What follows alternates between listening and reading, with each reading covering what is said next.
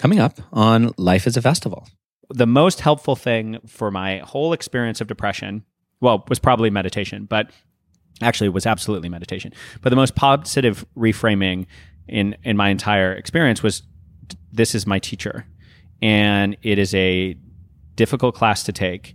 And I don't know how it's going to go, but I know that it's a teacher. I feel like if a depression comes in and it's there, and you're going to be with it for a period of time. And, depression can be very scary, particularly if it leads to ideation around self-harm.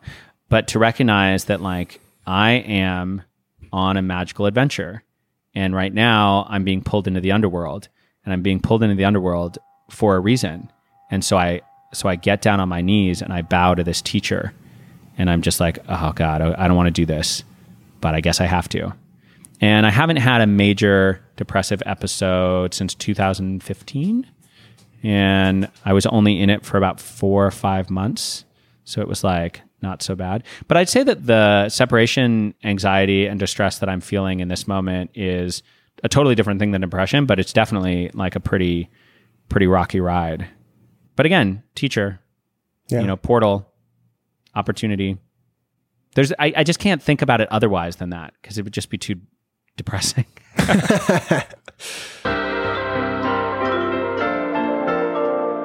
My name is Eamon Armstrong, and this is Life is a Festival.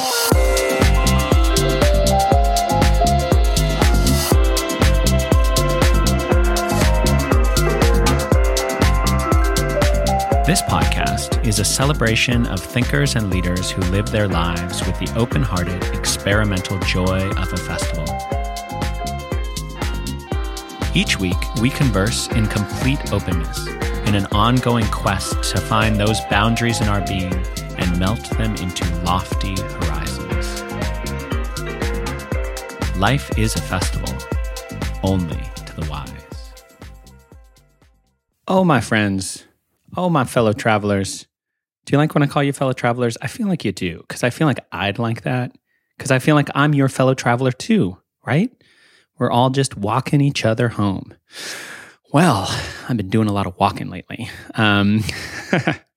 Ever so often, I like to reshare an interview that I do with another podcaster, kind of as a way of keeping y'all up to date on my journey and what I'm learning and what I'm thinking.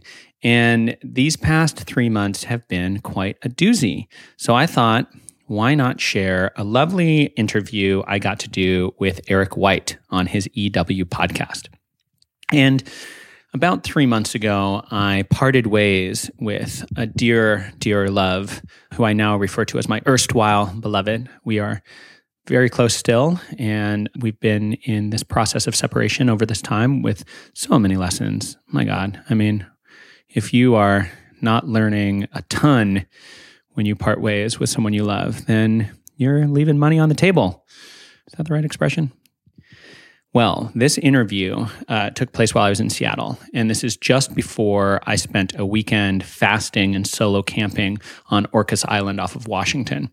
So this is right before that. So what you're getting today is kind of a little snapshot of that moment, and it was right in the middle of the big waves of grasping and suffering that happen in a breakup. I promise it's not as maudlin as all that on the show.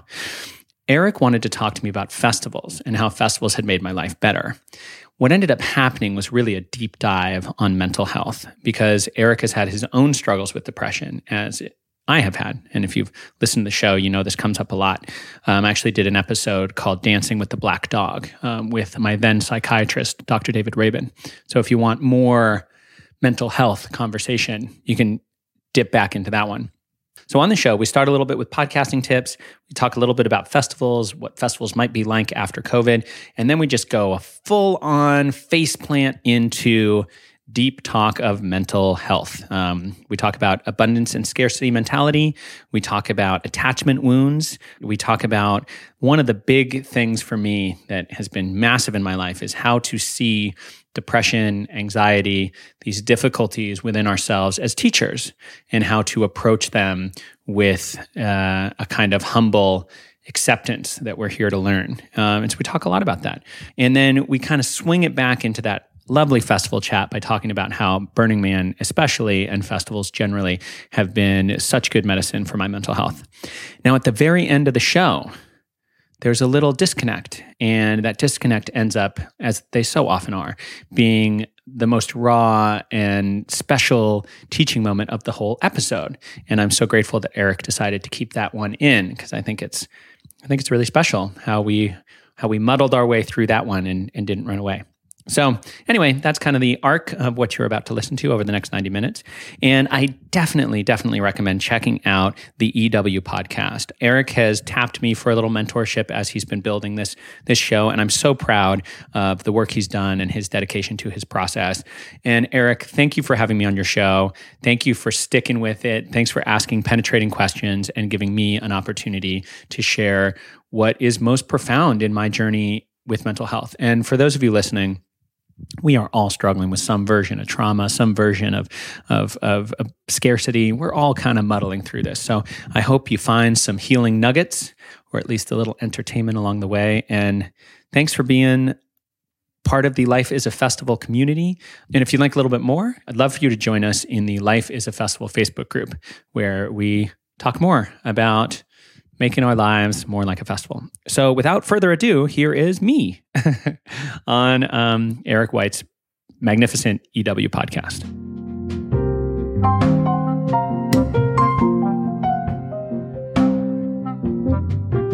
So, Eric, tell me about what we're doing today.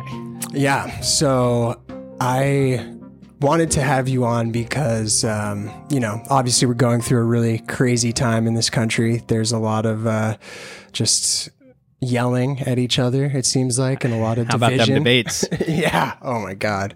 I could only make it like 30 minutes in, dude. It was horrible. Awful. Yeah. Disgraceful.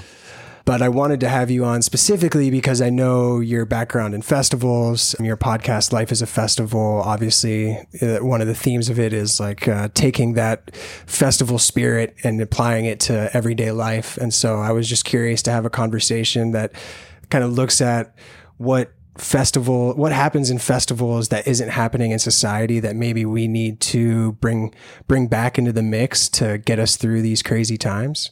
Yeah. And I kind of have like a little thing written to read whenever we get started here with my specific goal, but that's the gist of it. Cool. And I know that your podcast has somewhat of a focus on well-being and mental health. Is that accurate? It did. I am in the process right now of kind of opening it up. The previous focus of it was kind of putting some weird pressure on me because I do care about that because of my own experience, but it's not something that I consume all the time every day, So my podcast, I'm opening it up to be about all the things that I'm interested in, basically. And so society is one of those things, science, history.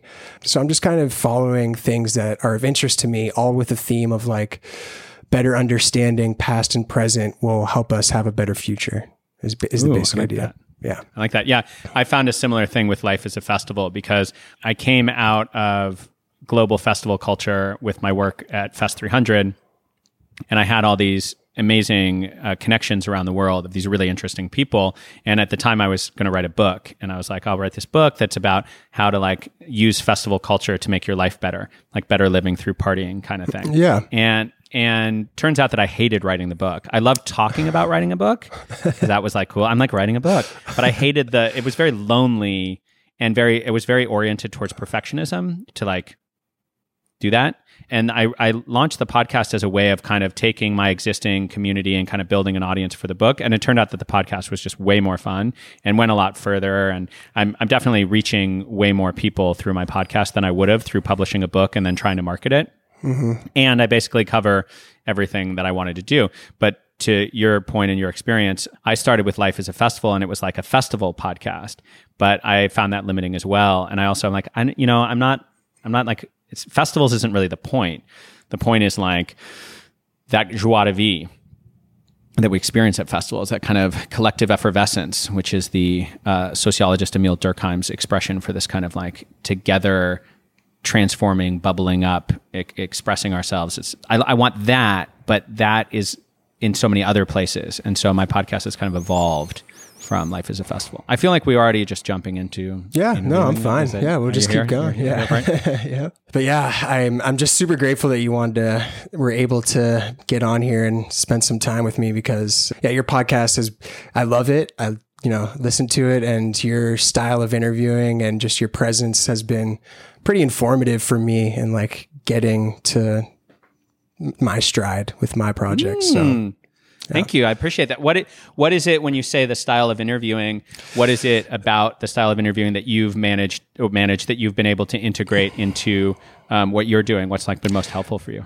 Just your curiosity, man. The way that you are, your complete presence in the interview, and the way that you ask follow-up questions. And that's something that I'm still working at getting better at, is being really attentive to what the guest is saying and asking questions about what they're saying before moving on to the next thing that I want to talk about. And so that's just one aspect of how you go through your interviews that I look up to, for sure. Oh, thank you. Well, how I do that is that I do typically, sometimes I'm like a little bit lazy, I'll be honest, but typically I do a lot of research. I create a roadmap, and I have my roadmap, but I never really ask questions along the roadmap. I just have it so I kind of know the different places I want to go. And then whenever I'm listening to my guest, I'm like listening for the kind of segues and triggers into those other spaces I know I want to go. And I find that it makes it more conversational when someone's like, they're talking about something, and I have this note that I want to make sure we talk about psychedelic integration. And they're talking about how they've done this ceremony, and then they started doing a meditation practice. And I'm like, oh, was that kind of like a formal attempt at integration, or was that something that naturally happened? Like, I can kind of hook it into where I wanted to go. And, it's actually something that I pay a lot of attention to, because I feel like it creates a lot of vulnerability, because when you're being interviewed and your interviewer is asking you questions, you are kind of starting again at a question. So it's like, now I want to talk about your childhood. I understand that your father, left when you were a little boy, blah, blah, blah. What do you want to say? And so at least my feeling about that is that when the interviewer is like initiating a new question, you're kind of like, okay, I'm being interviewed. Whereas if you can get to what you're trying to talk about without it really being like a new thing, it has more of a flow of conversation, at least in my experience. No, that makes sense, because then the guest doesn't have to recalibrate their thinking. It's like they can just keep that ball rolling downhill without trying to stop it and readjust. Right. So I could just give you podcast advice all day, because I love doing that shit, but that's probably not what we're here for. So why don't you get the ball rolling, and we'll just see what we shall see. Cool. Yeah. So I'm just going to kind of state the reason. I know I had already stated it to you, but I just put it a little more plainly. I have something written that I would like to just kind of read here to get us started, as per my goal for this conversation. So yeah, in this moment where, it does feel like there's something missing to me. It feels like we're all kind of losing our minds. And at the same time, it seems like we've lost touch with the things that make us a community. It doesn't feel like we're all Americans, In fact, a lot of people have shame to be an American right now. And there's not that cohesive sense of society. And I wanted you on because you're something of a festival veteran. And in my experience at good festivals, that sense of community is strong. That's like what makes a good festival a good festival. So the goal that I had in mind today was to kind of gain some insight from you about what good things from festivals are missing in society, and how we can perhaps integrate those to make it out of 2020 sane. Yeah. Well, let me just say, first of all, that we're not going to make it out of 2020 sane. That ship has well and truly sailed. In terms of the breakdown to break through, I think that what we can hope for is that we use this catalyzing time to envision a better future, and that we actually move into something properly new and not cling to the old ways of doing things, because there's a lot about the old ways that weren't working that have been revealed, particularly in terms of like systemic fragility and sort of more complex system stuff that's not really my purview. But there's some things that we have the opportunity to change right now. And I think that the longing for congregation that you're highlighting here can be met with a kind of creativity that could innovate certain things that wouldn't have happened otherwise. An example is like the Burning Man multiverse experience. So I think there's opportunities for innovation into new ways of congregating and new understandings of the need to congregate that I personally think, and I'm sure this will be a question that comes up later, but like, I think that the festivals of the future will necessarily be more participatory, for example. Like, we long so much for this connection with others that when a smorgasbord of opportunities are offered to us, we're going to be less interested, I believe, in the kind of spectacle of a Lollapalooza than we are in the kind of co-created participatory community of something like Desert Hearts. And when you say participatory, can you just define that a little bit? Yeah. So a participatory festival is a festival that you have the experience of co-creating. So it's not just that there's like, say, interactive art, although interactive art is kind of like a step in that direction, but that there's a kind of community ownership of the festival, that the festival itself is a temporary community, and that you show up to be part of the festival, to be part of the spectacle. And that can be many things. It can be how you dress. It can be, volunteering. It can be, building art and bringing art. But the festivals, the most participatory festival is Burning Man because it's entirely participatory and it's intended to be a decommodified space. It doesn't always happen that way, but it's intended to be. And so these kind of hybrid sort of Burning Man-esque festivals, some call them transformational festivals, like a lightning in a bottle or something like that. They have some of that like energy of like, you go and you create your camp and you have some kind of offering. And as you build a relationship with the festival, you may then want to volunteer, or you may have some art that you want to bring, and you start to have this kind of relationship. And so over time, you end up being part of the creation of the festival, and that's properly participatory. Whereas something like, a Walmart style festival where it's just kind of like out of the box presented to you, you go to kind of consume and receive. It's more of a passive experience. And you might, take some acid and have a nice time. You might meet some people. You might have some, it's not cut and dry. It's not that you can't have a transformative experience at a festival like this, or that festivals like this are, absolute failures at the glorious community aspects of festivals. But when the festival is participatory, as a sort of mindset of the organizers and the people involved, it kind of has emergent properties to it that are not as available in a more transactional space. So it's, what emerges when you wire up a bunch of anxious monkeys' brains together? Like, what happens out of that? The sum is greater than the total of its parts. Burning Man most especially, but I think in some of these other festivals that are similar, we have there's this possibility of a kind of group mind, a kind of ongoing collaborative art project of the different vibes and energies of the people involved. Yeah, I love that. And one of the things that first comes to mind is just the fact that to have a more participatory experience, you need whoever is holding that space to encourage that, right? That's not something that can just be, is that something that can be done organically by the attendees at something that you mentioned, like a Walmart out of box experience? Can people show up there and make it participatory, or is it up to the space holder to create that relationship? Can you make the festival participatory? Not necessarily, but can you make an environment that feels as I'm describing? Absolutely, you can. You go to, a camping festival that is otherwise pretty commercial and transactional, but you build your camp and make it magical, and you put a little pineapple in front as the international symbol of hospitality, and your neighbors are like, oh, it's Pineapple Camp, and they're like stopping by to say hello. You're creating a sort of like more participatory enclave within that broader festival.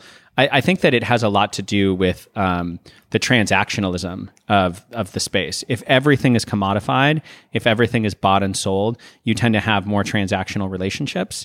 When you're more just kind of creating for the fun of it and sharing for the fun of it, that's more participatory and involves inviting more participation. And you can definitely do that anywhere, but I don't know that you necessarily would say that would translate to changing the whole culture of the festival, unless I guess everybody showed up and did that. Right. But people have to kind of, in many cases with our culture, as transactional as it is, people have to be acculturated to this idea of kind of gifting and sharing and opening their doors to others. But there's some of that energy that I think permeates most festival experiences. Yeah. But in society, like it seems purely transactional, and maybe, it is participatory in the sense that we as citizens make society run, right? We are the ones who make sure that things work tomorrow. But whenever the return to us doesn't feel as much as we're putting into it, then it no longer feels as though we're participants. It feels as though we're, for lack of a better word, slaves or something like that. And I think that that's something in terms of like the Burning Man experience. People are putting so much into it, and they're getting, like, what are they getting back from the festival or from the environment that makes it so encouraging to be a participant? Well, this actually gets down to like the core of my whole Life as a Festival ethos, which is you always give as much as you can into the pot, and you try to encourage others to do that, because then you're raising the threshold of abundance for everyone. And so what you get back is an abundant environment.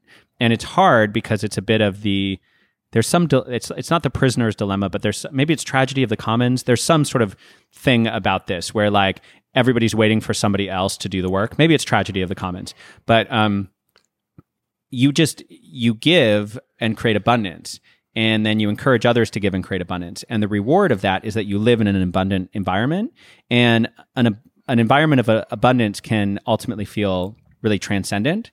And I just would flag that obviously there's a lot of privilege involved in this. So it's sort of an enclave of abundance amidst a world of disparate fortunes.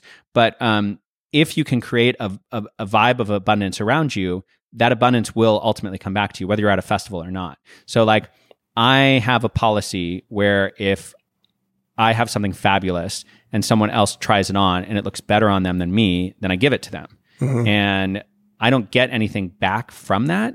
But every time I do that, it's a fun experience of like, especially in a group setting, like, oh my God, that looks so good on you. I guess it's yours now. And then people love that. And there's a sense of abundance, like, oh, well, he just gave away that fur coat. We're in an environment where that can happen. We're in an environment where that abundance is possible. So I think there's an aspect of creating an environment of abundance that is part of it. And again, just to flag the fact that obviously there's a threshold of privilege that one has to have crossed in order to be able to share in that way. And that's one of the ills of our world, and why, modern capitalism makes these more transactional relationships and makes these scarcity mentalities. But I do feel like festivals can create an experience of abundance that you can bring into your life if you're lucky enough to have more to give. Yeah. And you're talking about economic inequality there in terms of privilege. Yeah. But wouldn't you say that even if you, I guess, I wouldn't know, because there's a certain level of privilege that I have in my life with my employment and my family having set the way for me. But there's still a way to participate in that, though, if you are not privileged, right? Like, you can still be a part of that. You're not excluded from it necessarily. Yeah, that's a good point. And when I'm talking about abundance, I actually tend to kind of like think about it in terms of materials and in terms of resources and therefore privilege. But you're absolutely right. I mean, you can participate and you can also give a lot that doesn't cost anything. I mean, you can give a lot of hugs, you can give a lot of compliments. You absolutely can create abundance that is non-material. I think that often there's a lot of material abundance that's going on in festivals. And so I think about that through the lens of privilege. But yeah, you can absolutely participate with just your ideas and your hands and your smiles and like what is available to you. So yeah, you're not limited to sharing in a way of material that therefore creates abundance. You can actually create abundance in just vibe and in positivity and in many things that people are actually hungry for that have nothing to do with your actual privilege. Mm-hmm. Maybe there's a certain kind of maybe there's like a mental health privilege that comes into there, where there's some kind of, some people it's harder to show up and connect in that way. Some people are more introverted, for example. So it's not like it's a total even playing field exactly, but we all have gifts to give. Mm-hmm. Yeah. And I would maybe push back even on the mental health thing, because I whenever I first got into the festival community through Desert Hearts, I was super depressed and suicidal and not doing very well at all. And how I kind of got into the community was through my video work. And so that was something that I was giving to the community. And at the same time, I was taking kind of a healing experience for myself. And it wouldn't have, had it not been for that gig working with Desert Hearts and doing video, I'd very likely still be depressed. I don't know. I would have found the tools. So I would just push back on that, in that whenever I was in that state, it did feel as though I had nothing to give, but I was, in retrospect, giving something. So I think that there's a space for people who are, not necessarily well, to still provide something to the community that maybe they don't view as valuable, but that someone else might. Absolutely. And I think we're kind of talking about two things, which is one, what is actually being given and the actual participation that's occurring. And then also separately from that, the mentality of either abundance or scarcity. And you speak of depression. I've had 3 major depressive episodes in my life. I have mental health, opportunities that arise from time to time. I've learned to see depression and anxiety as teachers. And so it's definitely been part of my journey to have those passengers along the ride. And I think one of the most pernicious aspects of depression is the desolation of that experience, because your brain is just not functioning in such a way that you see the positive or you see what you have to give. So your default is such a scarcity, and it's such a scarcity. Like I'm not even worth, I have no worth, what can I possibly give?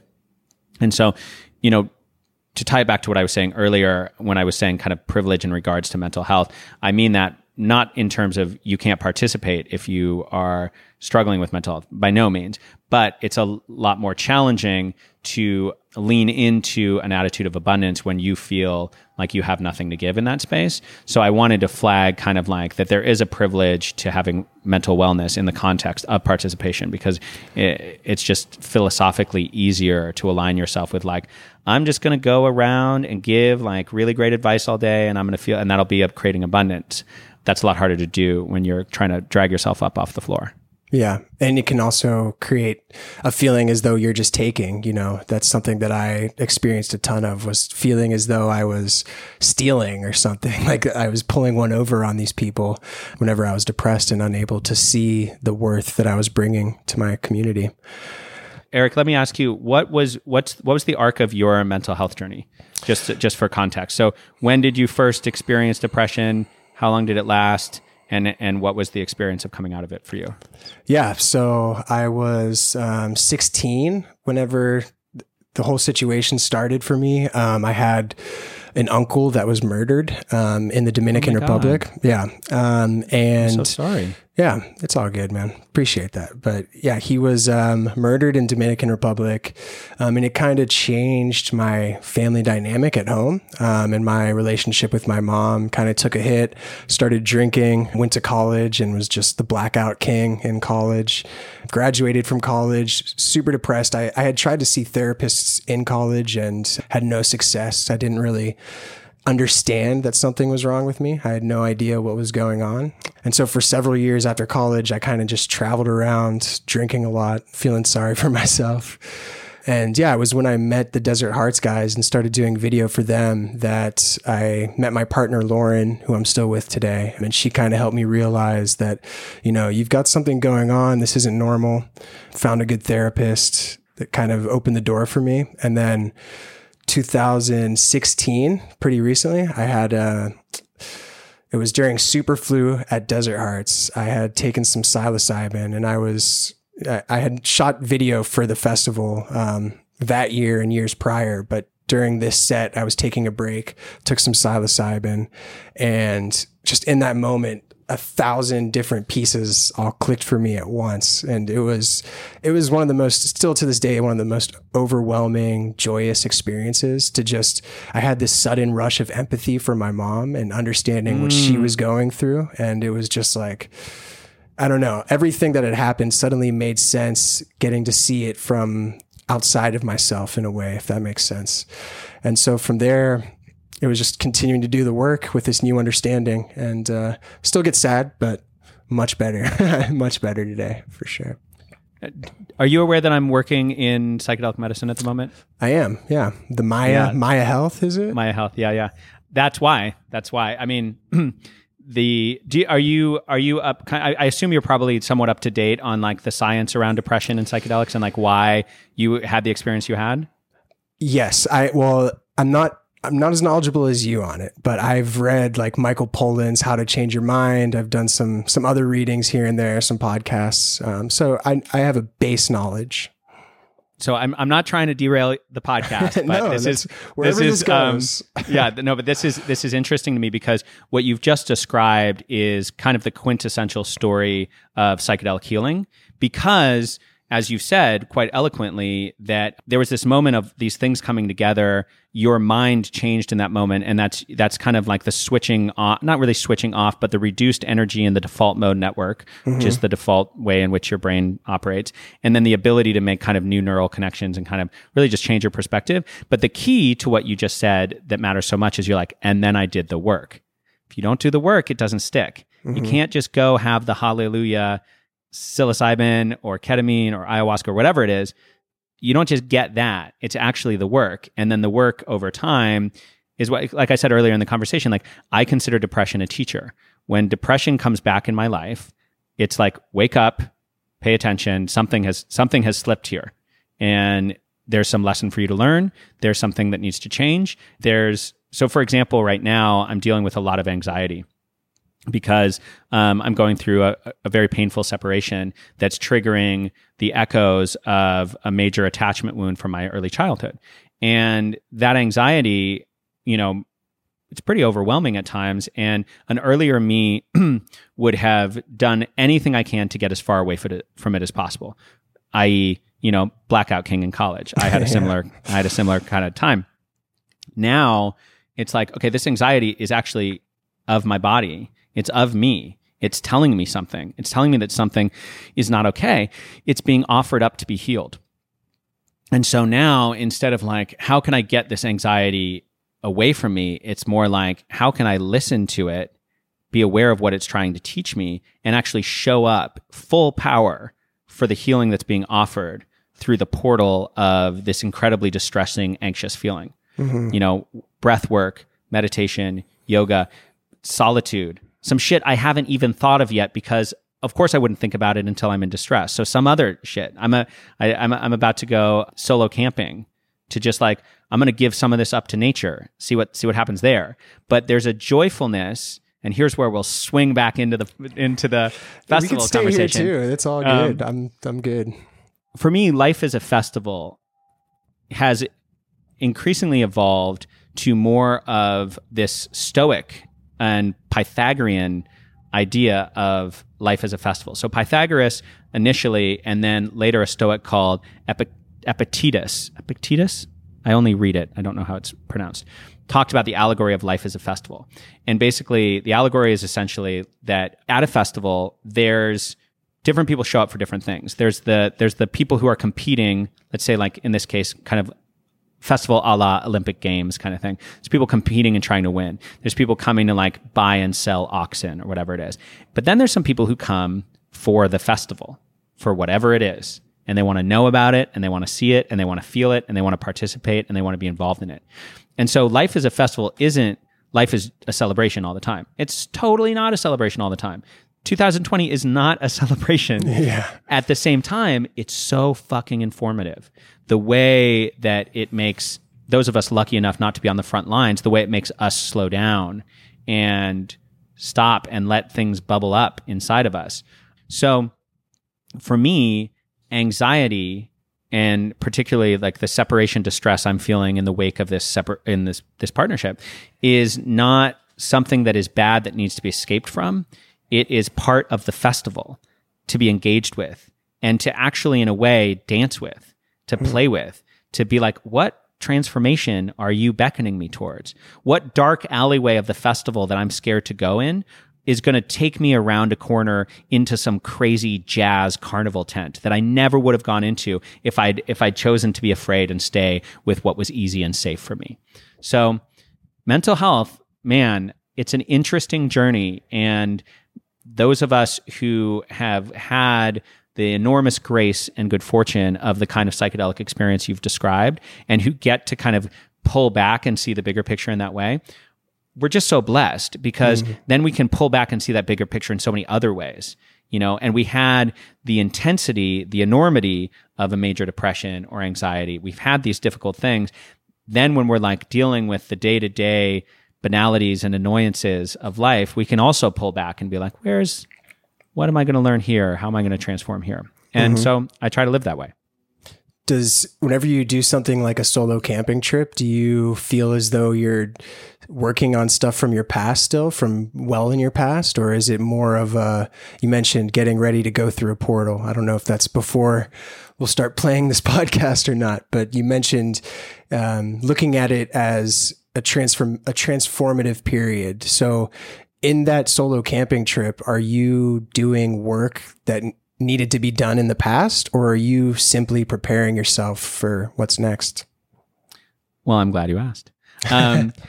So I don't do a lot of I camp at festivals, but I'm not like a rugged camping man. That's not super on brand for me. And I'm planning to do a weekend where I'll be fasting. I'm going to go up to Orca Island outside of Seattle, where I'm here visiting my brother, and I'm going to fast, and I'm going to be in nature. And when I first conceptualized this, it came out of some pretty deep pain, where I was just like, I am taking on an initiation. I am going to feel this suffering as deeply as I can, and then I'm going to just push my way through it. And thank God my thinking has evolved, because what I'm doing right now, I'm not working through something, I'm feeling and healing. And I am, as I mentioned, it's a separation distress, quite potent, that is so potent because of the echoes of attachment trauma as a child. So are you familiar with attachment theory? Yeah. Yeah. So I have what's called the anxious attachment personality, and that's based on experiences from my childhood. What I've learned, and shout out to my friend Zia, who, don't tell anyone, she's an astrologer, and I'm getting it. I'm on a bit of that ride, which is super not my vibe. Astrology is not my vibe, but she's been so on point with everything she shared with me. So I've been leaning into that. But she basically, what she expressed is that, there's a natural pain when you let go of someone you love, of course. But the intense anxiety and kind of trauma-like response that happens for someone with an anxious attachment personality during a breakup is actually not about the person that's left or has been left. There's grieving for that person for sure. But the intensity of that is actually an echo of a childhood wound. Mm-hmm. But the thing about it is that it's not old work from childhood that you're going back to. You actually are doing the work now. So do you know the book, The Body Keeps the Score by Bessel van der Kolk? I've never read it, but I know of it, yeah. Okay. And I'll give a shout out to the Psychedelic Therapy podcast, which I do for Maya. I talked to Bessel on that podcast. Oh, cool. And we talked a lot. Yeah, it was pretty cool. We talked a lot about trauma. And one thing that he says is that trauma exists in our reactions, not in our memories. Mm-hmm. Right? So that's interesting. I like that. Yeah. So the work we do, the trauma work that we do, is actually not about, can I remember what happened and cry about it, and that's sad that happened. I mean, and I've done therapy that way a lot in my life, and I think, I'm not saying there's not a place for that approach, but a lot of the work that we do to heal past trauma is by observing the reactions in our system, in our nervous system, that's really an echo of that trauma. So this incredible distress around separation, the need to reconnect with an attachment that is it's no longer time for that connection or that partnership. Maybe for this moment, maybe forever. I'm still in that place of will it happen again, will it not? But it's not about this moment. It's an echo of the past. But you don't go back to the past to work with it. You work with it in this moment. And so the way that I'm working with this in this moment is that when that intensity arises, and it's in my nervous system, my adult nervous system is experiencing what my child nervous system couldn't quite handle in present tense.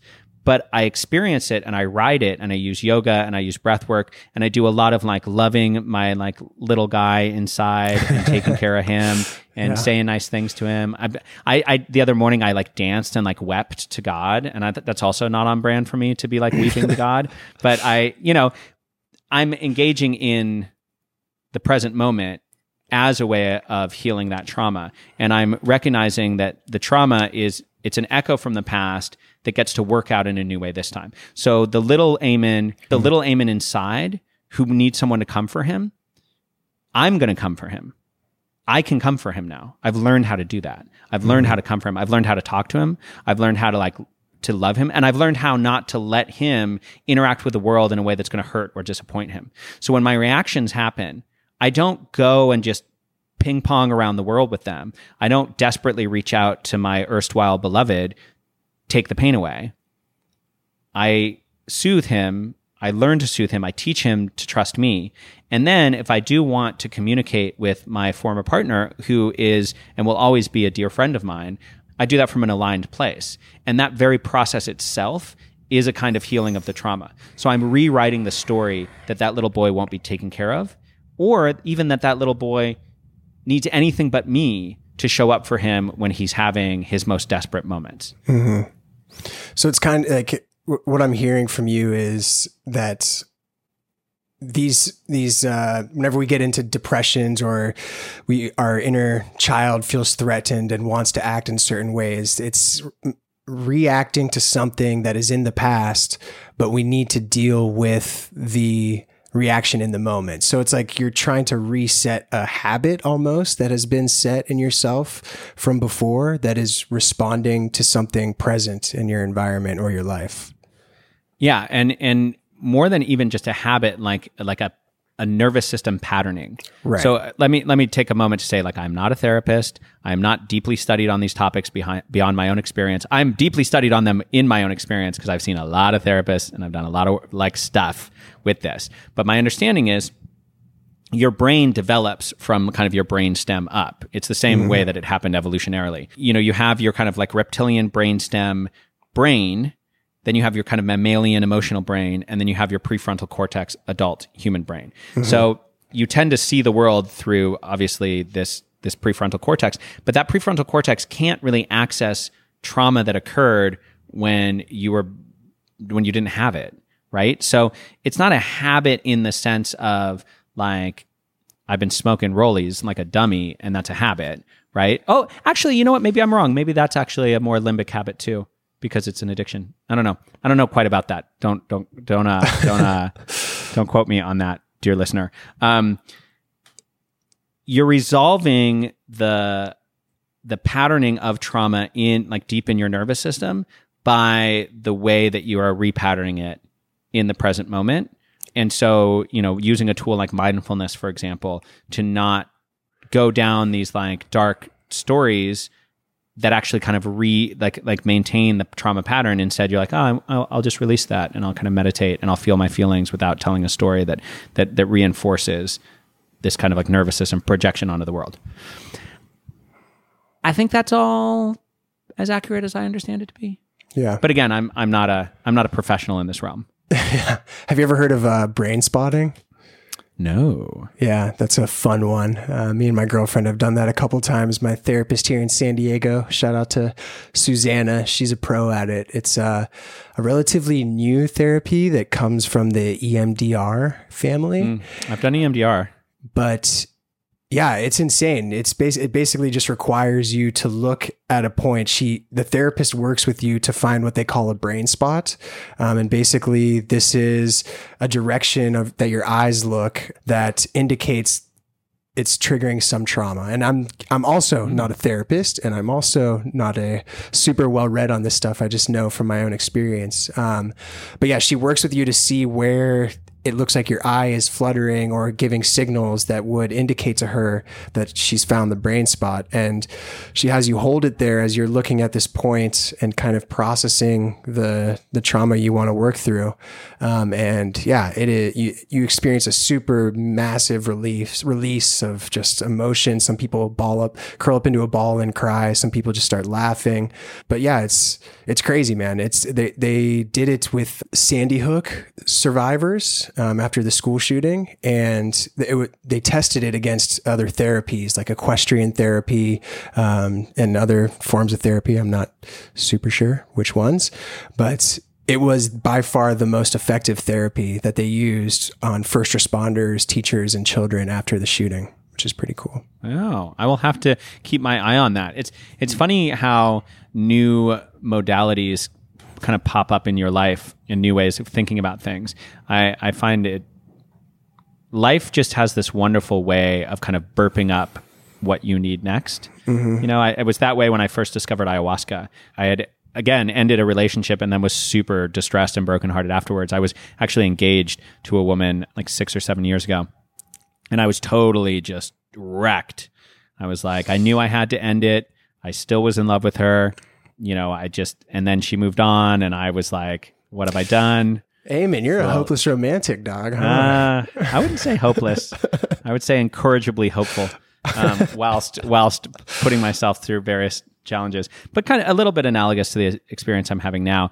And in my like, what can I possibly grab onto space? A friend was like, out of the blue, was like, do you know what ayahuasca is? You want to just, I was like, I feel like that's like cool psychedelics. I don't really know much about it. He's like, you want to go to an ayahuasca ceremony with me? Like in 2 weeks? It's like, fuck, yep. And it's just funny. I think that there's two ways of going through life. And this is similar to the Einstein quote about miracles. But basically, there's two ways to go through life. You either don't trust it or you do trust it. And if you don't trust it, you're fucked. You're a ship at sea. And if you lose your trust in the lived experience, you know, God have mercy on your soul. That is the most desolate place to be. But if you do trust it, and I think most people are somewhere in the middle, but if you trust it resolutely, then you can say basically like, it's not to be passive, but like everything that happens is an opportunity. It's as a great therapist once said to me when I was in a pretty rough shape, maybe a decade and a half ago, was he gave me the mantra that life is a wonderful adventure and everything that you experience is a lesson, a blessing, or an opportunity. And I think probably all three. Yeah. What you're saying about trusting life or not trusting it kind of goes back to what you were saying about whenever you feel depression, getting closer to it, right? Because you're kind of, as you mentioned, depression is a signal to you that you need to do some work. You need to pay attention to yourself. But if you resist that signal, then it's not going to get any better, right? It's kind of the same thing where you're going through life and you're either paying attention to the opportunities that are presented to you or you're just ignoring them and kind of forcing your way through it. Well, I am not currently depressed. And if I were depressed, I would have a very different way of experiencing it. So depression is no joke, and a major serious depression, you know, your logic and philosophy is no match for that bleakness. And so I definitely am not someone who has the idea that you just think positively about it. But I can feel... Sorry to cut you off, but that's not what I don't want to be misunderstood here. I didn't mean that you think positively to change that depression, but it's like a signal to you that you need to pay attention to it.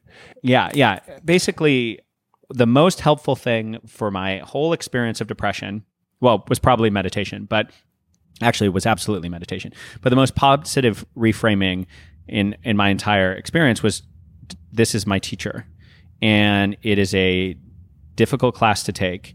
And I don't know how it's going to go, but I know that it's a teacher.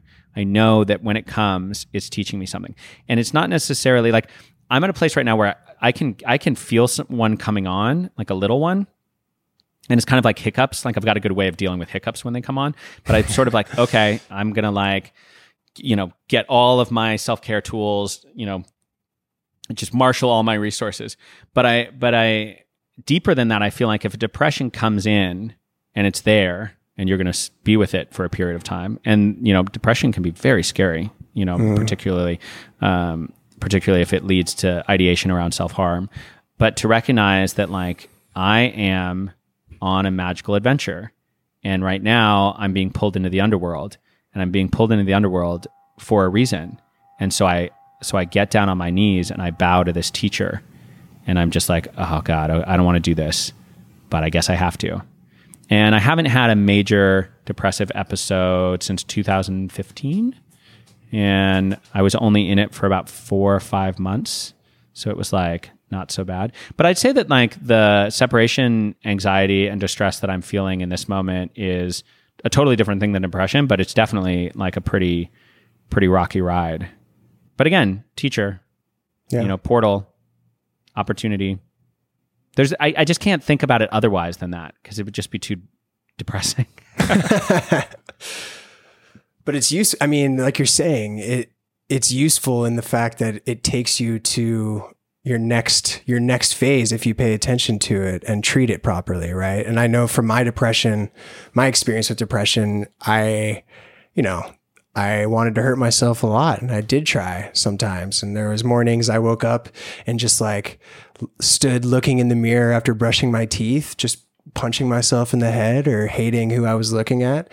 And, I wonder just if my awareness of what I was dealing with would have changed the way in which I dealt with it. Does that make sense? Like during that time, I wasn't aware of how depression could be caused by something that you had not resolved in the past. I wasn't aware that I was holding on to this trauma from years before that was causing me to wake up angry every morning. So in that way, like if you have knowledge about what it is that you're going through and what it can teach you, then you can handle it better, right? And you get that wisdom by going through it. Yeah. Like when I think about the visits of depression in my life, and specifically, I mean like major depressive experiences, they have made me so much humbler, so much more empathetic, so much more oriented towards building a robust life. I think that if I'd never, my first major depression happened when I was 17, so 18, so about the same age as you, and I think there were some tendrils of it prior to that. But if that hadn't happened, dude, I'd be like an investment banker. Maybe not actually, but like the magical mystery tour that has been my life was absolutely seeded with my darkest, bleakest days.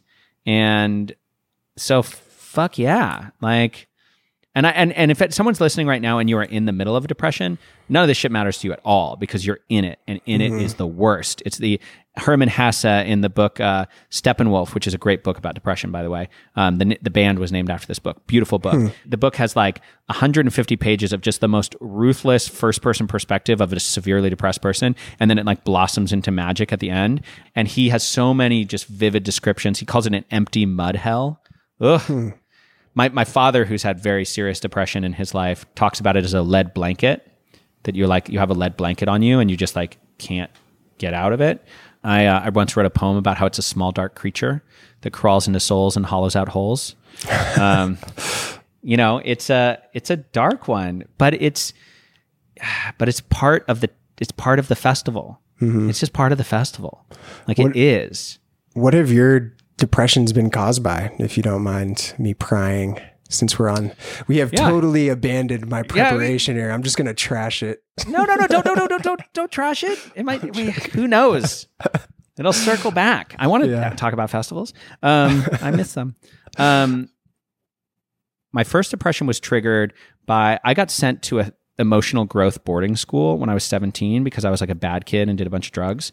And I really believed in the program that they presented, which is just like so much intense group therapy and like going inside and like finding the things that are broken in you and then divulging them. But it was tethered to a kind of reward system. So like if you were more divulging of your pain experience, especially crying, you actually got more privileges in this weird school I went to. So like by the time I was, in what was called upper school, the school right before the leadership school, I was already like running a building, running a committee, and like essentially like about to be the head of student government. And I was just like accruing these privileges. And it wasn't entirely just because of crying in therapy, but that was a piece of it, right?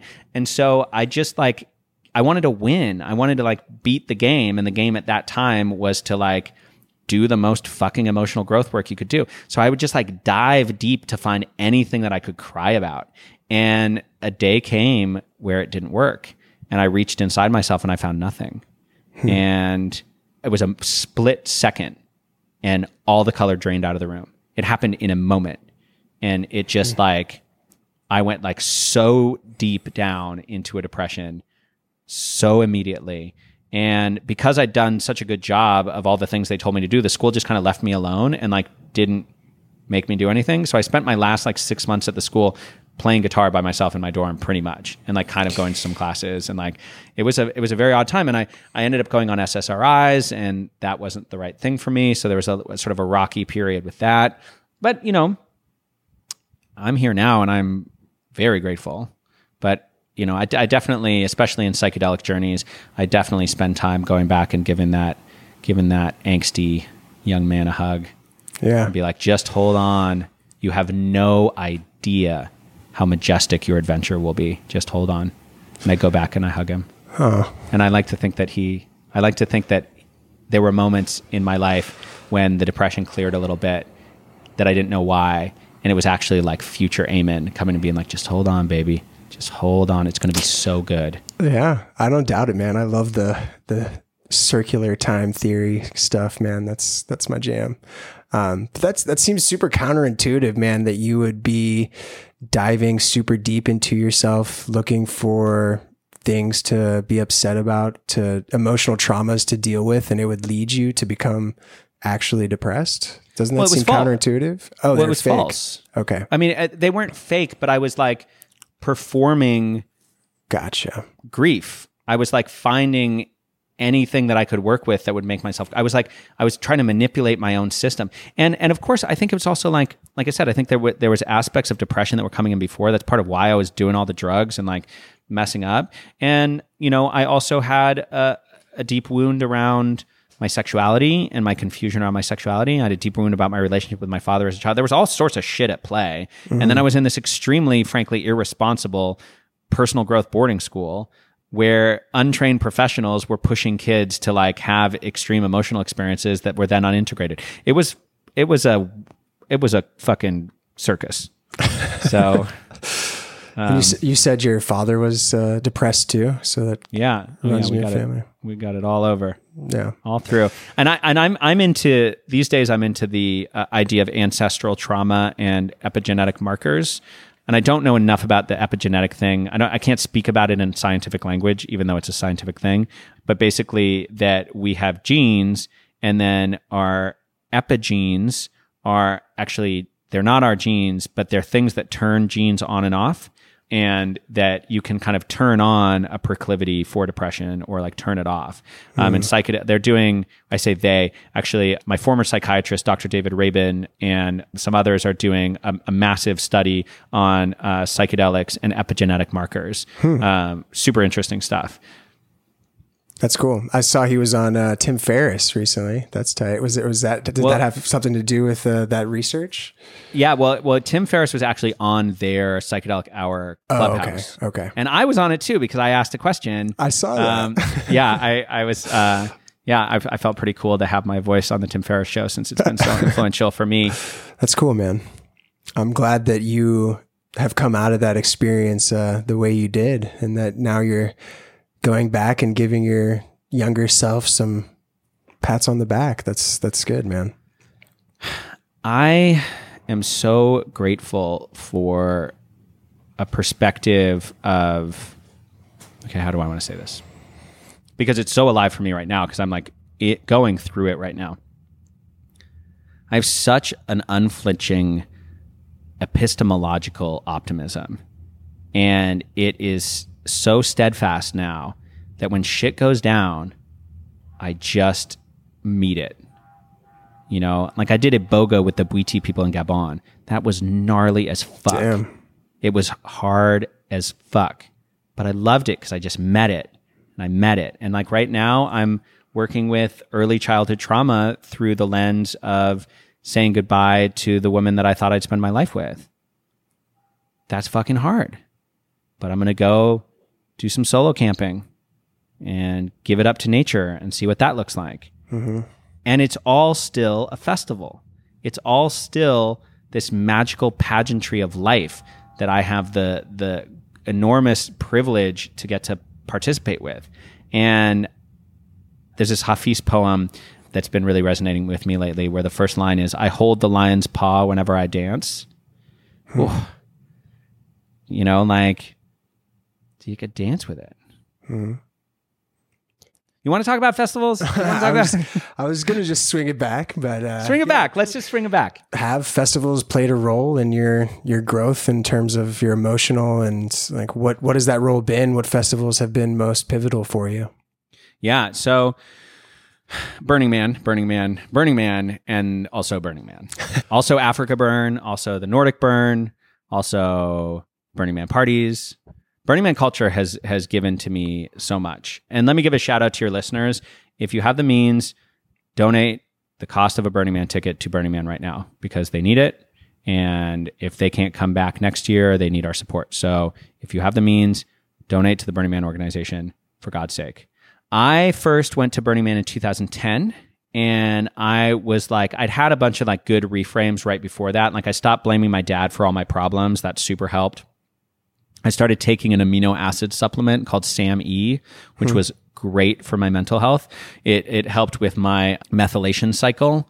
So like what I believe happens in my brain is that my brain has a harder time creating the neurochemicals that make me happy.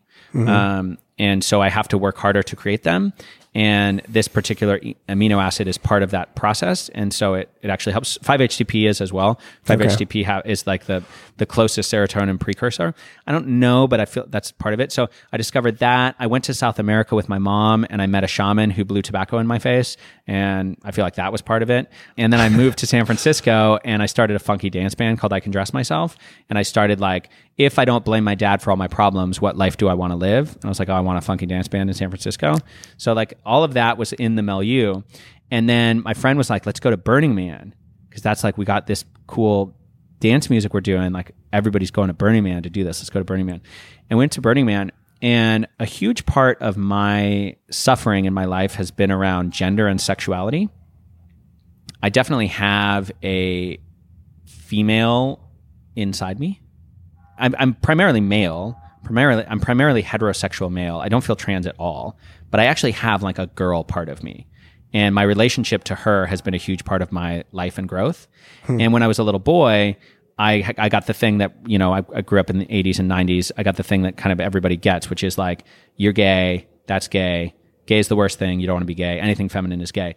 And so I had a lot of wounding around this fear of being gay, this desire not to be gay, which essentially meant anything feminine, which meant like the color purple, which I love, which meant like singing, which I love, which meant dancing, which meant all these things I love that I then had to exile for myself. And when I first went to Burning Man, it was the first time that I truly saw that gay straight binary upended. People at Burning Man, like, they weren't like gay or straight. They're just a bunch of fabulous weirdos doing whatever the fuck they wanted, and they were cool. And I really wanted to be cool for a lot of my life. And I was just like watching these men gallivanting around in like flowing gowns and these floppy hats. And I was just like, and they were so cool. They were like David Bowie cool. And I'd never seen that before. And I'd never been invited into that before. And so for me, that's a huge part of what festival culture has been in my life over the past decade, is the opportunity to just play and express and let these really like repressed parts of myself out in the world. And I think it was extraordinarily helpful for my mental health. I think also just like doing a shit ton of psychedelics in the desert was probably mostly good for my mental health. Yeah. More or less. I mean, give a little, take a little, but yeah. And just being in an environment that felt as free and magical and otherworldly as Burning Man, I consider discovering Burning Man and discovering ayahuasca as two thresholds in my life that were like particularly fantastical, like reminded me that life is magic. And Burning Man was like, oh my God, this is a magical place where you can just be magic. And it was just so healing. And when I first got back from Burning Man, for literally 2 weeks, I was like, I will never be afraid again. I'm just never going to be afraid. I'll just do whatever the fuck I want. And I'll just be fabulous and weird and playful and all the things that matter most in my heart of hearts, in my most intimate places. But of course, that's not the way life works. Yeah. Life doesn't give you a one and done. You get the vision and then you do the work. And you kind of go back a little bit and then you get another vision and you kind of do the work. So, but yeah, all praise to Black Rock City for the bounty it's brought me and so many others. Yeah. What do you think specifically it was about? I mean, you already said that seeing the example of people that you kind of wanted to emulate was massive for you in releasing a lot of the trauma and embracing this true self of yours that you wanted to see. But what is it about Burning Man that allows them to do that allows everyone to do that isn't present in society? Like, is it just the rules and all of the principles? Yeah, principles that we have in society that are keeping people from experiencing that true self? Like, what is so special about Burning Man that makes that accessible? Well, Burning Man is certainly a positive feedback loop. So I'm sure that, as I saw men liberated from traditional gender roles and experimented, so too then others see that in me, right? There's a couple things about Burning Man that make it so special. One is the 10 principles are pretty solid. And the idea of creating a decommodified space is a strong one. Getting out of the I-it transactional relationships into the I-thou, like connected relationships. That's a philosopher named Martin Buber, maybe? I-it, I-thou. But if you're not having to toggle between a transactional interaction and a personal interaction, I feel like you open more. You don't have to, you're not like this membrane that's like slamming shut and opening and slamming shut and opening. That membrane actually gets to like really expand. So I think you're much more receptive to others and you're much more receptive to what you're seeing. I also like that Burning Man is an earned adventure. It's definitely type 2 fun. It's a pilgrimage. You have to go out in the middle of nowhere. And my friend Josh has this great line about Burning Man, which is contrived hardship to expedite bonding. So you like have this like, you're a bunch of, mostly privileged people living in these kind of atomized lives where, you've got your air conditioning and you get in your car and go, it's like life has kind of taken away, or the structure of modern capitalism has kind of taken away some of the rough edges of life that actually enliven you. And so to go out in the desert and really experience battling against the dust storms and having to ratchet down your tent and huddling in an art piece, all that stuff, I think, creates a heightened experience and a heightened availability for learning and exploring and changing your mind state. I mean, I very much see Burning Man as a kind of acid experience. Like we do acid there, but it's also like its own trip, Yeah. So there's a lot of heightened experiences. And I think it's also just like, it's the particular mythos of that place. It's that way because we think it's that way. So we show up and make it that way. It's like, you got to believe in it. And when people stop believing in Burning Man, oh, Burning Man has changed and it's not good enough. Well, show up and make it what you like and it'll be good. Complain about what it's not and stay home or, shit all over it. Like, you're hastening it towards exactly the thing you don't want it to be. Do you think Burning Man has changed? 100%. Yeah. Changes every year. That's the whole point. Yeah. It's an iterative experiment in community. Every year it's torn down and built back up. And it's not different than the world. It reflects the place it's in. There is racism in the world. There is major issues around whiteness in the Bay Area and in the US. And that is magnified.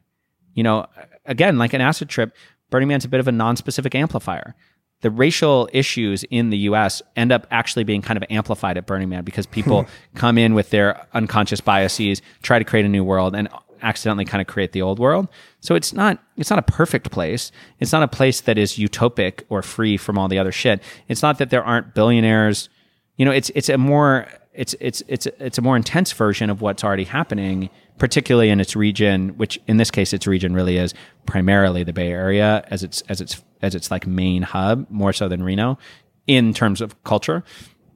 So of course you get like the billionaires and the Instagram influencers and all that drama. And so every year it changes. And is it worse? I mean, I don't know. I mean, was it horrible when I went in 2010? No, it was the best thing I ever saw. But that might have been horrible to someone who went in 2000 and it changed. Mm-hmm. Yeah. Life just changes. Shit just changes. And one of the things that's great about Burning Man culture is there's all the regionals. Burning Man is three things. It's Burning Man, which is the Black Rock City event. It's the Burning Man organization, which is the group that creates that event as well as other initiatives. And then it's the global culture.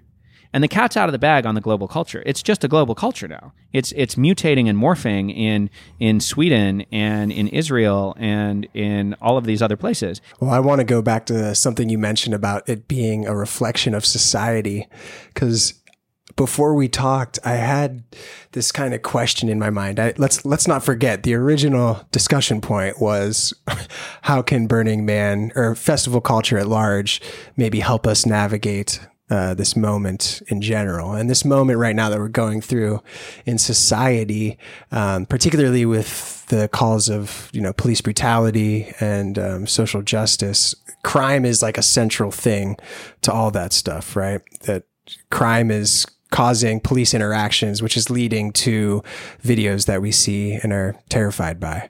So I was like, well, how much crime happens in Burning Man versus the US? And this is really interesting. This is very interesting. So in 2018, did the math. I had a couple of friends who were way smarter than me check my math to make sure I was doing this right. But the rate of arrests, and this is just arrests, not crime actually, but the daily rate of arrests per 1,000 people in Burning Man last year was 0.085 arrests per 1,000. Can you guess what the rate of arrests is in the US at large? 0.085 per 1,000 in 2018. Literally wow. Almost exactly the same. Yeah. That kind of blew my mind. And because I was expecting it to be less in Burning Man. I was expecting there to be, because I guess I've only been once, and I kind of in a way do view it as utopian. It is, to me, a sacred place. It seems different than society. It is different than our daily society. And so I was just surprised by that. And I wonder what thoughts you have on that similarity. Yeah, well, I wouldn't necessarily extrapolate anything precise from that necessarily, because, okay, if you look at Burning Man, it's crawling with cops. There's like sheriffs, there's like FBI, there's like BLM. They all know there's a shit ton of drugs there, and they're like trying to like get at that. So I think that it might be interesting. Sorry, BLM, just to clarify, since we're talking about Black Lives Matter, you mean Bureau of Land Management. Yeah, Bureau of Land Management. Yeah. I think what might be helpful if you wanted to go deeper on these numbers is to look at like rates of death, look at different kinds of crimes, look at, just kind of explore some different. I mean, I'm not really like a statistics numbers guy, but I think it'd be interesting to take different data sets around this issue and kind of see, because the fact that the numbers are exactly the same, I don't know that I would then say, oh, well, Burning Man's exactly the same, because I think there's different factors in play in different ways. Yeah. And also it kind of depends like what, why are you doing that work? What are you trying to, what conclusion are you hoping to get? What are you hoping to learn from it? My initial hope was to find that in a place where there feels to be less structure and that there's more openness and courage, that those numbers would be lower. But like you said, the way that police are policing that festival is much different than how they're policing a city in general. So I don't know. My initial thought was to just compare, say if society was to just fall apart, if US society was to just disintegrate, and in the vacuum, something like Burning Man became our new society, would that be better? Or would it be less crime filled? Would it be better overall? That was kind of just the question in general. Oh, that's a big old question. I think this is above my pay grade. if society collapsed and then in the wake of it, it turned into something like Burning Man, I feel like that'd be a pretty nice result of society collapsing. I feel like society collapsing is probably going to go a lot worse than that. Yeah. And, I think it's interesting, but I don't think that I have anything interesting to say about it. Yeah. Okay. That's fair. I think that's a great question to ask someone who knows numbers in a different way than I do. Yeah. Fair. And you can take it out or not. I don't mind. Yeah. It's just interesting to wonder about how do people act in Burning Man towards each other versus society? And in that number of arrest rates, obviously you're getting people who are doing drugs and not hurting anybody else. But I was just trying to get a picture of are people better people whenever they go to Burning Man than whenever they are in society? I don't know. That's a tricky question. I mean, I think if you wanted to run that experiment, I would look just at what people are getting arrested for and try to get more data. The broader question of whether people are better people at Burning Man, I don't know, and I don't know that it necessarily matters. Why not? Why don't you think so? Well, there's a lot in all of that. I mean, what is a better person? What does that mean?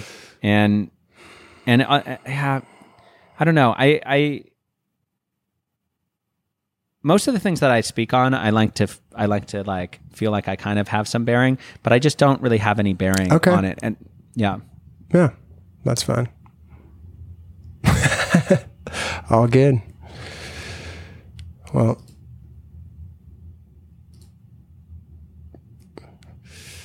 yeah, I feel like come to a stopping point here. Wait, we're stopping now? It's been 90 minutes too. Well, yeah, almost. but we we didn't quite stick the landing. Yeah, we got into numbers I didn't understand, and then we sort of.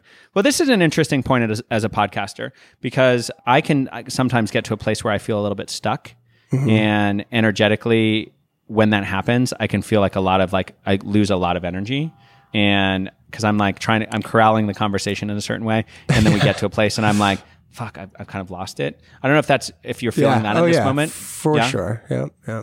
And so don't abandon it. All right. Let's see what there is to learn in this moment. Because there's no mistake. It's an emergent experience. We got to a place where it wasn't quite clicking, not between you and I personally, but in terms of conversationally, kind of lost it a little bit. Mm-hmm. So in the evolving podcaster that you are becoming, how is this, in this exact moment, a lesson that you can be enormously grateful for? How do you want to use this moment to expand your finesse as a podcaster? That's a good question.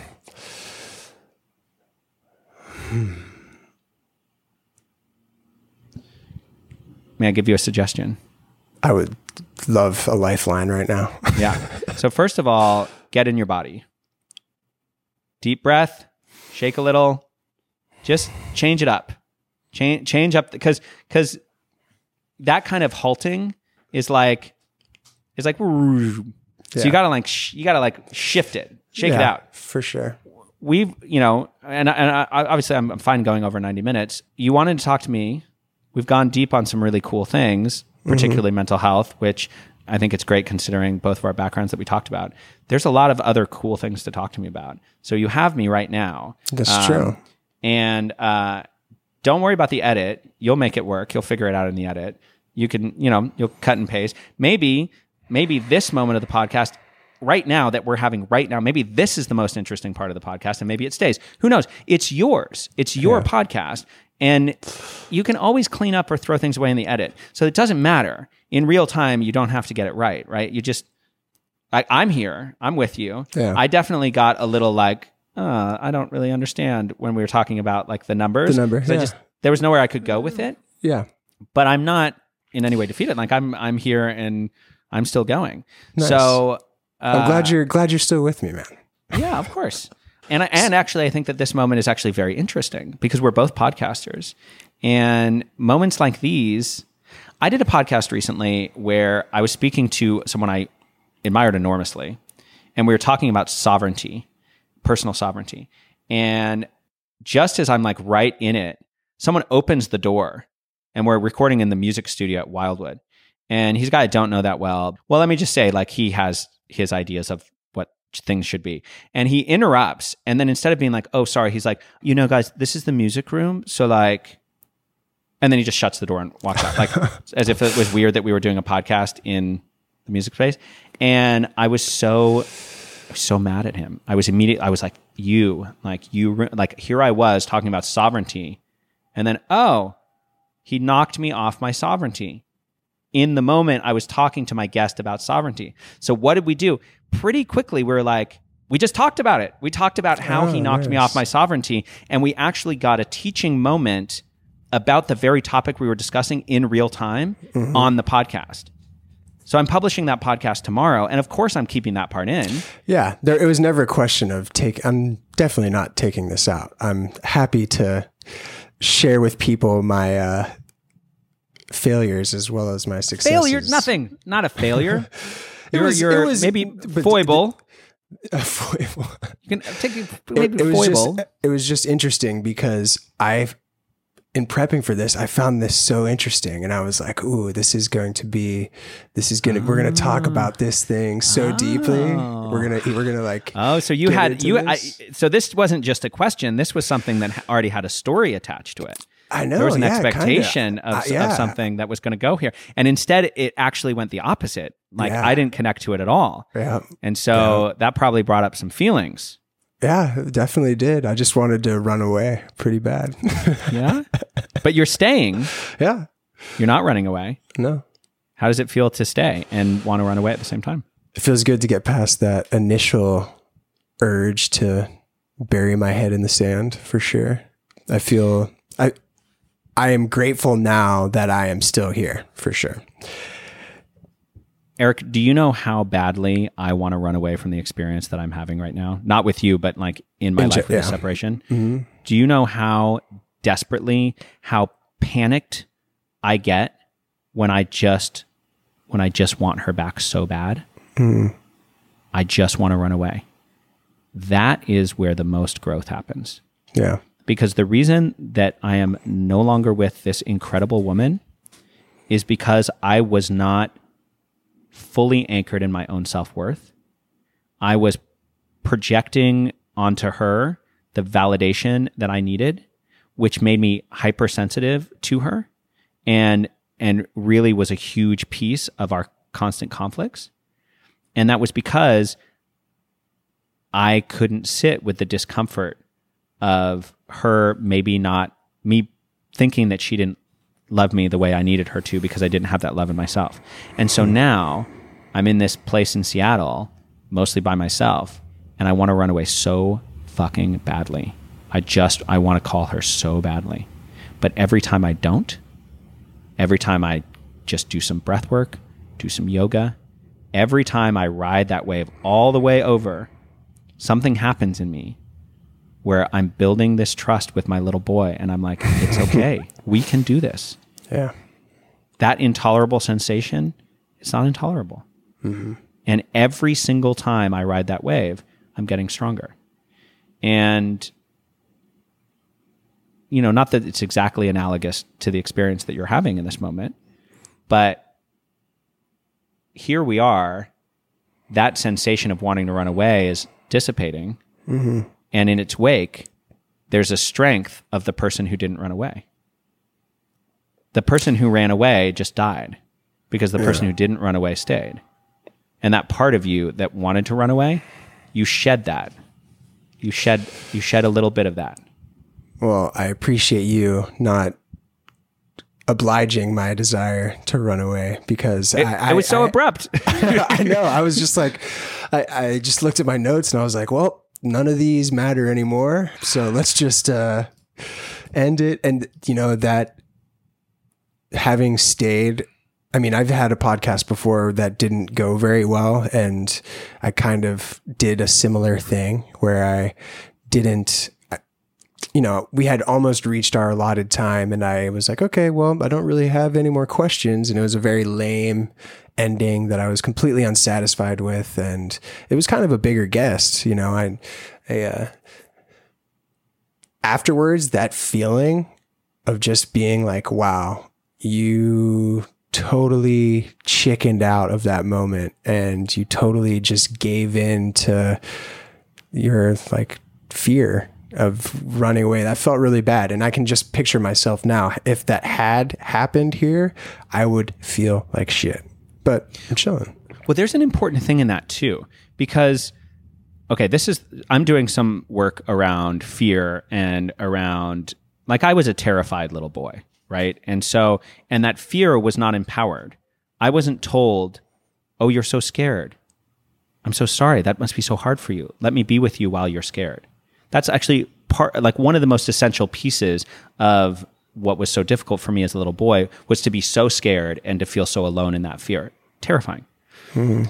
What I'm learning now is that I have to join my fear is in that little boy part of myself. So I have to join that fear, and I have to be with that. So we cause more harm on ourselves by the meanness after the thing that happened. We've had an incredible podcast. I've had a lovely time. The fact that we had a little like moment does in no way invalidate it to me. Right. I don't think it's, and for you as a podcaster, you could give it a little wrap up, cut that out. Nobody's going to be the wiser. It's just your relationship to yourself. Yeah. And so this is similar to like not running away. It's like, how do we change the script in that moment? Like in that moment, oh, I fucked up. Oh, that was so good, and it just ended. It's like, hey, I understand. Oh, you feel that way. I love you, though.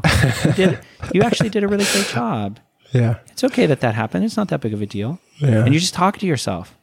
I do that shit so much these days. I just talk to little Eamon, and I'm just like, yeah, you're scared. You're lonely. You miss her. It's hard. I know. I'm here. All the things that I wanted to hear when I was little. I say to myself every day right now.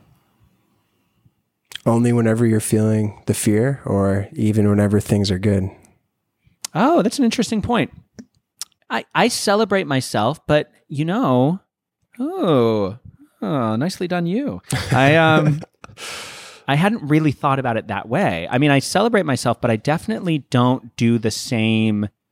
I don't necessarily, I do a little bit, like you did a good job, but when I'm really like fully aligned, I actually don't feel like my little boy needs it. So I don't necessarily like explicitly give it to him.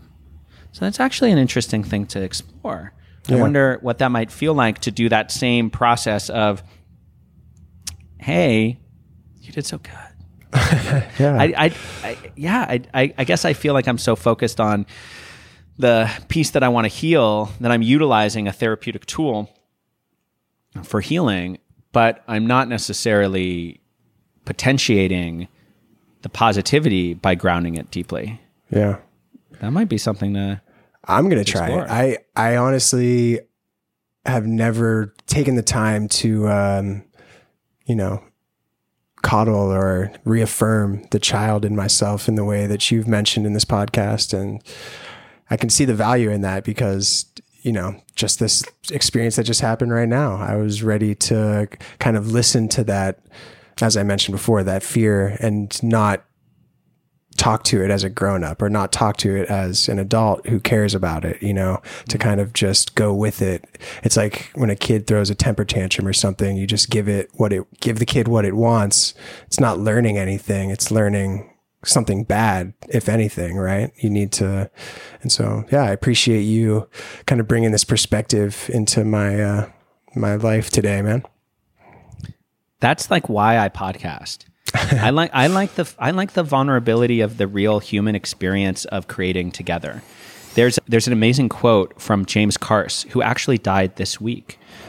James Carse, incredible philosopher, wrote the book Finite and Infinite Games. Have you heard of this book? No. Oh my God. Must read, top 5.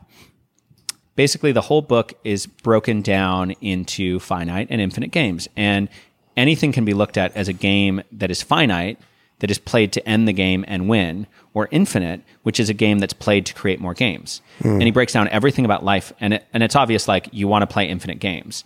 You want to be in that mindset. And he does a breakdown about infinite players and finite players and openness and vulnerability. And the quote is, and it's actually a guiding principle of my podcast, which is, infinite players play in complete openness. It's not openness as in candor. It's openness as in vulnerability. And it's not about exposing the fixed self that has always been, but it's about revealing and therefore kind of creating the dynamic self that is yet to be. Can you repeat that?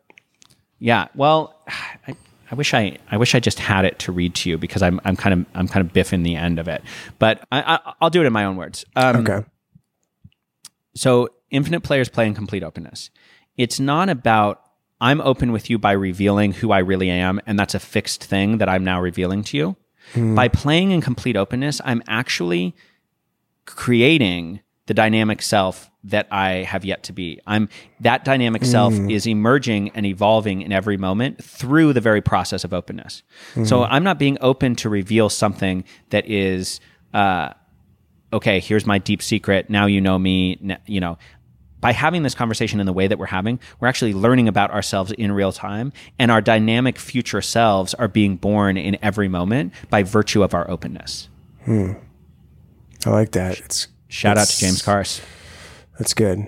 This reminds me of, like, if there was water in some sort of vessel that was changing, the water would flow into that empty space and kind of grow with it, right? Well, yeah. And like, we just had a moment that was where you got stalled and had an emotional and seemed like also like a nervous system response to it. Oh yeah. Deer in the headlights, straight up. Yeah.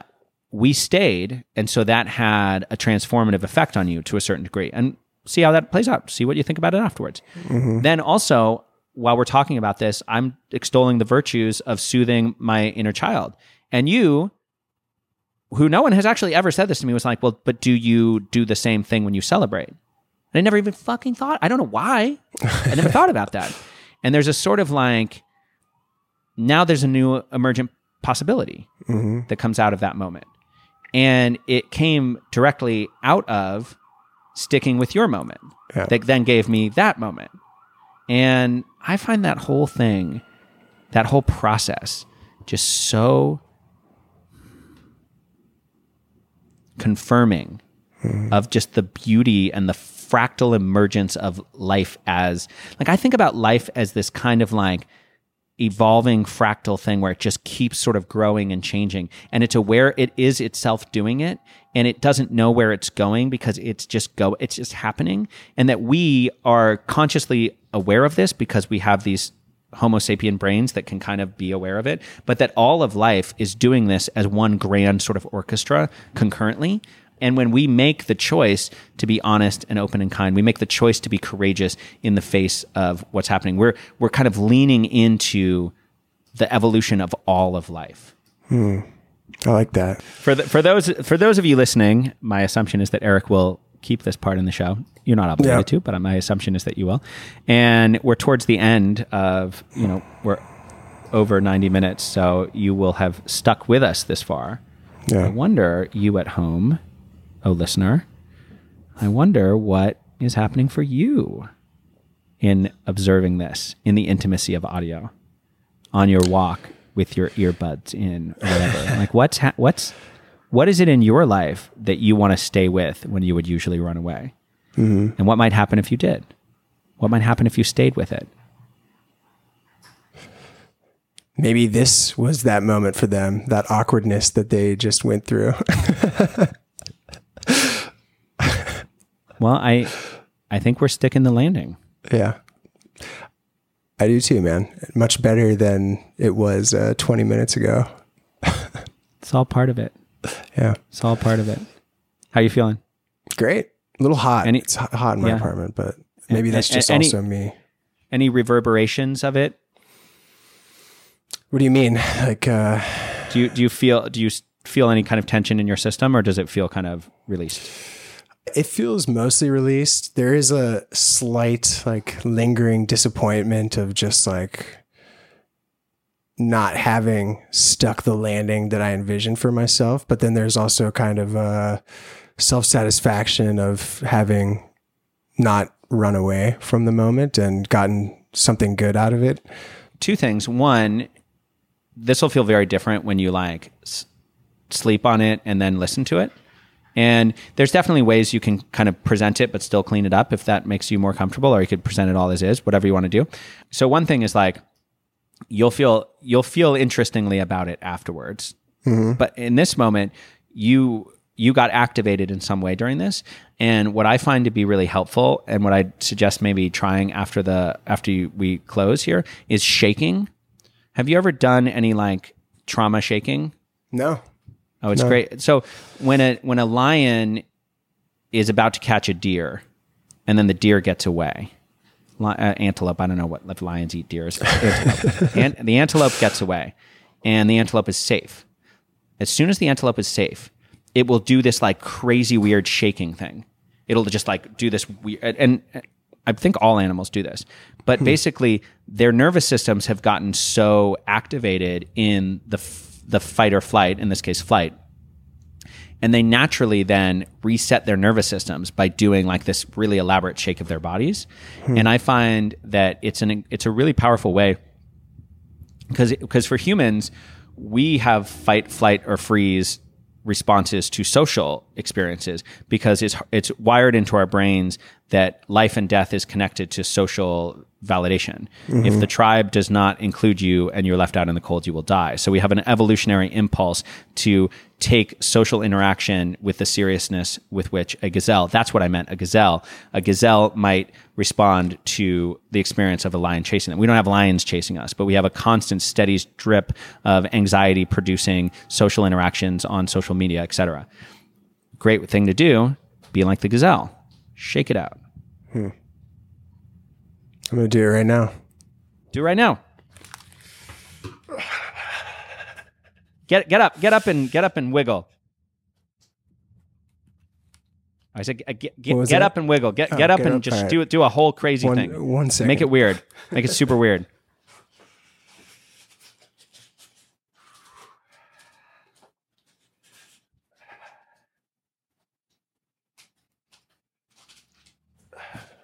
Okay, how does that feel? That felt real good. Yeah, right? It's so good. That felt great. I like that. I'm going to add it to my my repertoire. So great when you get a new tool. It's like a video game. You're like, oh shit, I'm gonna use this on the next time I have to fight that boss. I just started adding Wim Hof breath work to some of the. Yeah, I have like vagal nerve, like so much anxiety in my stomach, and I wake up at 4 a.m. feeling like crap because I'm going through a breakup, and then I do Wim Hof breathing, and I just meet it because I got a new tool. He has an app. Have you downloaded it? I do. I'm using the app. Yeah, I like to track my shit. Me too. I did that before hopping on here with you, actually. Oh, nice. Yeah. Well, isn't that funny? Yep. Well, shall I tell the listeners where they can find me? Yes, please do. Please do. I anticipated the traditional podcast closing. Okay, so my podcast, Life is a Festival, is my personal podcast, and it's the one that actually the psychedelic therapy one's getting its own audience these days. But that's kind of the one that I do the journeys about myself, talk a lot about these subjects, not just festivals. And then I also do another podcast for Maya Health, which is a psychedelic software company making software for therapists to use to support psychedelic healing, which I'm very proud of being a part of. And I do a podcast for us, called the Psychedelic Therapy Podcast.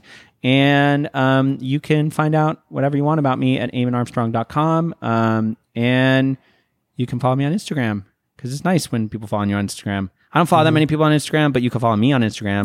And then maybe if I met you, then anyway, I didn't stick the landing on that. Now I just sound like an asshole. Follow me on Instagram, but I won't follow you. Welcome to the show. Yeah, it's transactional. Super transactional. Yeah, it's like the people listening are just like, this guy seems really cool and really together. Did he just say he wouldn't follow me back? What a dick. Just ruined it. No, not getting any followers off that one. Got none. 0 followers. Why was I on this podcast if I don't get any Instagram followers? God damn it. Pointless. Well, No, it wasn't pointless, man. I had a great time. I really enjoyed it. And I'm glad you stuck with it. And I'm glad we stuck with it. Same. And we got to have that deeper experience and drop a layer deeper with each other. I really appreciated that. I appreciate the fact that you took the time. You're gracious with your time for me. And yeah, like I said at the top, man, your podcast is dope. I think you're an awesome host. And yeah, it's been a pleasure. Well, I think you're a great host as well, and I appreciate you having me on your show. And I'm excited to hear, send me a message about how this is landing in the next day or two. Yeah, I will, man. All right. Pleasure talking to you, Eric. Likewise, Eamon.